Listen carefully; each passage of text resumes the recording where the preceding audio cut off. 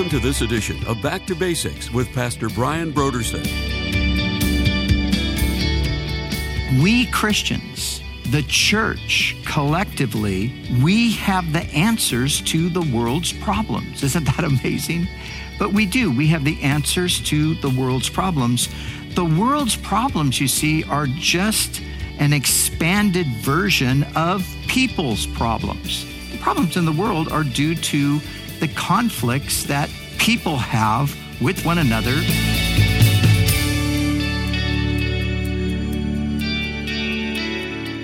Today on Back to Basics, Pastor Brian continues his study in the book of Colossians. Join us as Pastor Brian begins his teaching on Colossians chapter 4, verses 2 through 6, and a message titled, Transferring the Gospel from Church to Culture.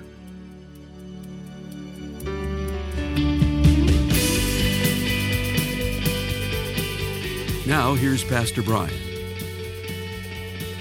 Well, here we are. We're coming right down to the final portion of Paul's letter to the Colossians, and we'll actually finish up Colossians in our next study. But we're looking at just these 4 verses today, and this is really the conclusion of the practical application portion of this letter. Remember, we looked at life in the community of God. We looked at how the church is to look and feel when we are gathered together collectively. And then we looked at what Christians are to be like in the context of the marital relationship, in the context of family relationships. We looked at the Christian in the workplace. We looked at both the employee and the employer. And now, here today, Paul is giving us some final words on the church's mission of bringing the gospel. And remember, the gospel is the message of reconciliation with God through faith in Jesus. And we have been commissioned, we have been given this as our mission to bring this gospel to a dark, dying, and desperately needy world. So think about this. We Christians, the church, collectively, we have the answers to the world's problems. Isn't that amazing? But we do. We have the answers to the world's problems. The world's problems, you see, are just an expanded version of people's problems. The problems in the world are due to the conflicts that people have with one another, and that it can be on a relatively small scale, just one person against another, but it can go all the way to people groups, and it can go to nations, and it can go into war and things like that. So let's never forget that we, the church, we have the answer because the gospel fixes people. That's what it does. The gospel fixes people by putting us into a right relationship with God. That's the very thing that we were created for. It fixes us by breaking the power of sin over our lives and by giving us a new nature. And that new nature is none other than God's nature. God takes up residence in us. He dwells in us by the Spirit. So that's how God fixes us. He brings us to himself, and he places his life within us. And when we get fixed and other people around us get fixed, and as far out as that spreads, the more people there are that get fixed, then society gets fixed. Culture changes, and the world potentially can change. And so the gospel is the means through which God does this work of repairing. And so the world needs the gospel. We, the church, have the gospel. So the question is, how do we transfer the gospel to the world? Paul lays out here basically 3 ways that we transfer the gospel to the world. Number 1, we pray for the gospel to go forth through the messengers of the gospel. Secondly, We conduct ourselves wisely among those who are outside, those who are not yet part of the kingdom. And then thirdly, we speak graciously and truthfully to those outside when the opportunities arise. So we're going to look at those three things together here today. So beginning with Paul's words in verse 2, continue earnestly in prayer, being vigilant in it with thanksgiving. Continue earnestly in prayer. Another translation reads, devote yourselves to prayer. And we've talked about prayer many, many times before. Of course, this is something as Christians that we learn from the earliest stages of our Christian life, that we have this wonderful privilege of prayer. We have this opportunity to pray. We also need to remember that we have an obligation to pray. But let's think about prayer for a moment in just the privilege that we have of prayer. And so when Paul says, give yourselves continually to prayer or continue earnestly in prayer, being vigilant in it, the word vigilant means to be alert, to watch. And so as Paul is saying these things, he's really talking about this is to be the posture of the church. The church is to live. You know what your posture is. Your posture, a lot of times it can have a reference to your physical posture. You stand a certain way.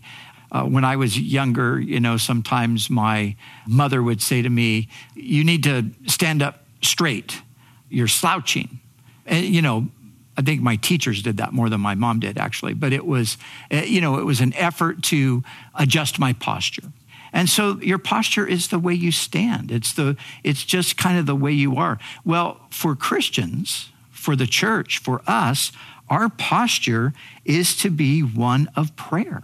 That we, just as naturally as we would, stand in a certain way, that we would pray that would be something that would be a constant in our lives. And so the idea is that we're always praying, and we are praying about everything. And as he said, being vigilant, we're watching and we're being alert for things to pray about. There are times when it's very clear what we should pray about. There are times when it's not as clear. There are times when we might not even, sometimes for whatever reason, have a clue. Sometimes, although I know, the reality is there are many, many things, probably more things that I could pray about than I could even count. But sometimes I find myself with a mental blank. And I think, I want to pray. I have some time to pray. As a matter of fact, I had this experience just a couple of days ago. I like to use my time for running. I go out and do a run on a pretty regular basis. And I use that as a prayer time because it's a one time when I am just sort of away from every distraction. So I remember the other morning I went out, and as I started off my run, I said to the Lord, I really want to pray, but I mean, it was just one of those moments because I had prayed about a number of things through earlier in the week, so I didn't want to just repeat myself. So it was one of those moments where I was like, Lord, I don't know what to pray about. So would you put things on my heart that you would have me to pray about? So I ran, a distance. I kind of went to the halfway point of where I was running to, and suddenly I began to have some thoughts about, I need to pray for this, and I need to pray for this person. And it ended up being a wonderful time. As a matter of fact, one of the people that I prayed for on the run, I ended up having a conversation with them shortly after about all the things that I was praying about them for. And it was one of those things that I didn't even know that those things were going on. But then I prayed about them, and then I spoke to her, and she confirmed that was actually what was happening in her life at the moment. So I'm just giving an example of how the Spirit will prompt us to pray. And like I said, I do it when I'm out on my jogs because that's a time where I can be without distraction. But what Paul is talking about, not just here, but in many of his letters, is that we would just develop this posture of prayer where we would just pray. It would just be what we do. It's the thing that we as Christians do. But then he adds this. He says, being earnest in prayer, being vigilant in it. But then he adds with thanksgiving, as he so often does. And I think, when we pray, we are thanking the Lord as part of our prayer. We're thanking the Lord for his goodness. We're thanking God for what he's done. I know oftentimes I find myself doing that because I'll be praying for certain things. And again, I don't want to belabor the point. I'm not trying to talk about my own personal experience with running here, but it's relevant because I have run the same path for about 10 years. So in running this path for about 10 years, I have prayed for a lot of things over this 10-year period. And so what I do now quite often is as I'm running and as I'm at a certain point, I will just remember things that I prayed about in the past and things that God has answered. And so I will find myself thanking God. Lord, I thank you for the prayers that have been answered in the past.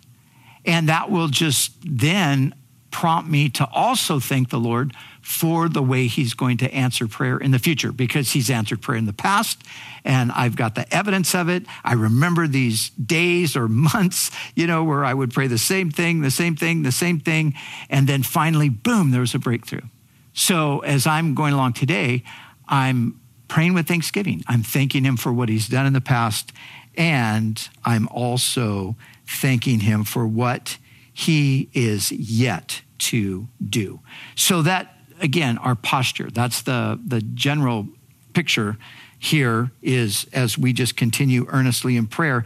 But now Paul gets very specific in his request. And this really takes us to the first point that I mentioned earlier, praying for the gospel to go forth through the messengers of the gospel. So look at verse 3. He says, meanwhile, praying also for us that God would open to us a door for the word to speak the mystery in Christ, for which I am also in chains, that I may make it manifest, or that I may make it known as I ought to speak.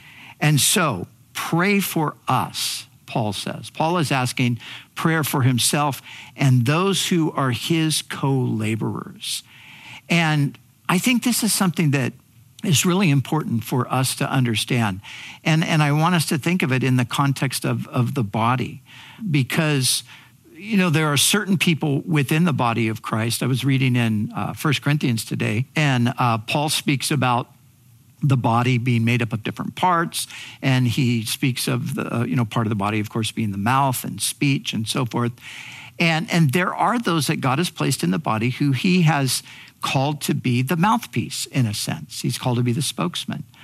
But if you think of it just in the, just looking at the body itself, here I am, I'm speaking to you right now. But as you can see, my whole body is involved in what I'm doing. So my hands are moving a little bit, and of course my brain is working, and I'm thinking, and I'm able to, articulate, form the words, my vocal cords, my tongue, all of these things, they're all working together for the message to go out. But now transfer that picture over to the church. So the church is made up of all kinds of people, but not everyone in the church is the mouthpiece. But for those that are, we need the support of the rest of the body to be able to do what we do. And that's where prayer comes in. And that's what Paul is asking for. He says, pray for us, the messengers of the gospel, those who speak the word, that God would open to us a door.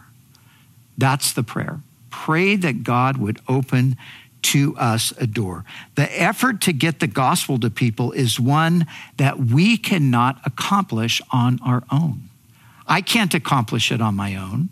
I need the assistance of the rest of the body. I need the prayers of the body. But of course, we're praying to the Lord because we can't accomplish this apart from God himself opening a door. We need the Lord to go before us and to open doors.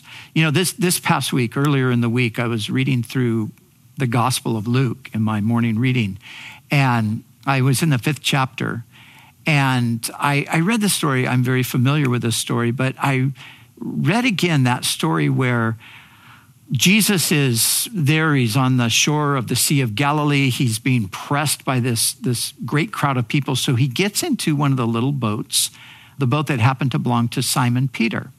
And there he's teaching from sitting in the boat. Then people are gathered on the shore, this vast crowd. And at the end of the teaching, Jesus says to Simon and the other disciples, he says, go out into the deep and throw out your net for a catch. And Peter said, Lord, we fished all night and we didn't catch anything. And, of course, Peter is a lifelong fisherman. This has been his entire life on this particular lake. He knows it like the back of his hand. Jesus is not really a fisherman. We know he was a carpenter. Of course, we know he's the Son of God as well, but Peter didn't quite realize that at the time. But anyway, Peter finally, he gives in and he says, okay, nevertheless, at your word, I'll do it. So they go out into the deep, they throw out the net, and what happens? They end up with a haul of fish that is so great that the nets are breaking. And Peter realizes at this moment that there's something more to Jesus than meets the eye. So when he gets back to the shore and he encounters the Lord, it says that Peter fell down at the knees of Jesus and he said, "Depart from me, Lord, for I am a sinful man." And Jesus said this, he said, "Do not be afraid, Simon, for from now on you will catch men." Now, this is something that Jesus called those apostles to. He called them to be fishers of men. He called them to catch men. So as I read that story, and I was thinking about myself, and I was thinking about those other men who co-labor alongside of me here. And I was just thinking about, church leaders and ministers of the gospel all around. And I was thinking, Lord, all of us want to catch men. We want to see the nets filled. And yet it just seems like we're fishing all night and we're not catching anything. And, it just suddenly struck me that Jesus did something miraculous. There was something supernatural that happened here. As Peter said, they fished all night, didn't catch anything. How did they suddenly catch this great school of fish? Well, Jesus did something supernaturally to bring them there. And it just got me to start thinking about the scriptures and the story that unfolds from the Gospels through the book of Acts, how the Lord went before the apostles. He sent them out into the world to preach the gospel to everyone, but he went before them doing the very thing that Paul is asking for prayer for. He went before them opening doors. So think about the day of Pentecost. The day of Pentecost in Jerusalem. Remember, there's this multitude of people that are in Jerusalem because of the feast, and the Spirit is poured out, and the apostles are baptized in the Spirit, and they go out and they begin to praise the Lord, and a crowd gathers together, and they preach, and 3,000 souls were added to the church that very day. But you see, there was a supernatural component there. God did something. He poured out his Spirit on the apostles. He assembled the people there in Jerusalem with open hearts who were ready to receive. He opened a door. And as you follow the story through the book of Acts, whether it's Peter going to, back up a little bit, whether it's Philip going to Samaria, or Peter going to the house of Cornelius, or Paul and Barnabas going to the various Gentile cities, you find that God is at work. And all of that to say, that's what we long for, and that's what we should be praying for today. Praying that God will open a door. That's what Paul prayed for. He said, pray that the Lord will open a door for the word. And then, so Paul is saying, pray that God will prepare the soil, open the door, bring the people, however you want to look at it. That's the one part of it. But then he says, and pray for me that I may make the gospel known, or you could translate it as another translation does, that I may proclaim it clearly as I should. You see, and that's the prayer for us, the servants of God, those who have been given that particular calling to be the mouthpiece, so to speak, to proclaim the word. we need, just like we need the Lord to open a door, we need him to move among those outside, to prepare their hearts, to create the environment, the opportunity. We need him to do all of that, but we also need him, once that everybody's assembled, we need him to then empower us so we can proclaim clearly the word. And so as I'm sharing this with you, I am asking you and inviting you and showing you from Scripture that this is how we all work together for the furtherance of the gospel. I myself and our other pastoral staff, the guys who have that same gift to teach and preach, and not just here at our local church, but of course beyond this, all of those who have that gift, that the body of Christ, the people of God, who might not have that specific calling, but yet know that part of their calling is to pray for the opportunity and then the empowering to bring the word clearly as we should. And so this is how the whole body works together to further the gospel. And so the first thing we see as we're talking once again, and I've entitled the message today, Transferring the Gospel from Church to Culture. So we've got the gospel. It's here among us. We have a responsibility. We have a calling to get it out from here, out into the larger culture. And so we start with prayer, as we see. Secondly, here as we go on and we look at the fifth verse, Paul now says to everyone, he says, walk in wisdom toward those who are outside, redeeming the time. Walk in wisdom. The NIV, that verse reads like this: be wise in the way you act toward outsiders. Make the most of every opportunity. Boy, I'll tell you, today we need wisdom in navigating this current cultural moment that we're in. We really need the wisdom of God as we seek to relate to outsiders. And I can't think of a better way to elaborate on what Paul is saying here than to quote from the book of James. As I was looking over this and I was thinking about wisdom, I was thinking, suddenly it just came to my mind, that beautiful passage in James, the 3rd chapter, that speaks to us about wisdom and what the wisdom from above, or what heavenly wisdom really looks like. And when we think of what Paul is saying here, walk in wisdom, this is the kind of thing that he's talking about. But let me say this, James in chapter 3, he speaks of 2 kinds of wisdom. And remember, James is speaking to Christians, and he's saying when it comes to wisdom, there's 2 possibilities. He says that there is one type of wisdom that has beneath the surface bitterness, jealousy, and selfish ambition. He calls it a wisdom. It's a way of navigating life. It's a way of, trying to be a Christian, but it's absolutely the wrong way to go about it. He says that this wisdom does not come from heaven, but is earthly, natural, and demonic. So he's warning about a pseudo kind of a wisdom that can creep into the church.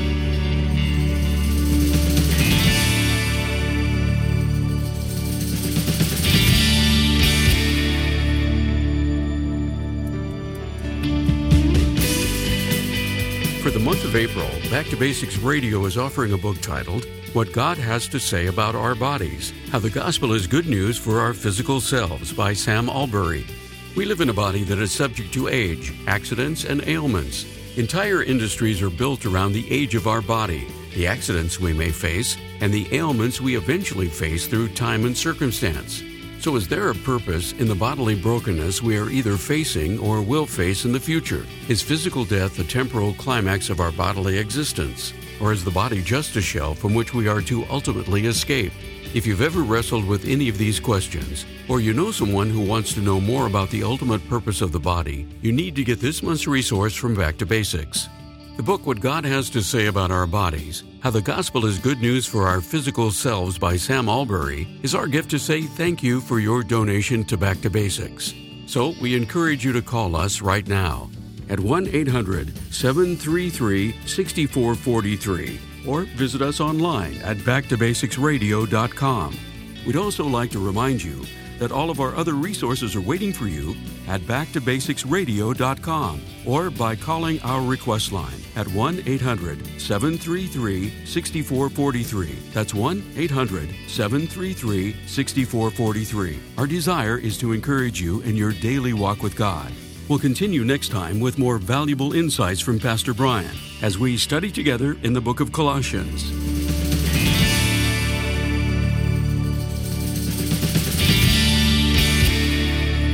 Back to Basics is the preaching and teaching ministry of Calvary Chapel, Costa Mesa, California.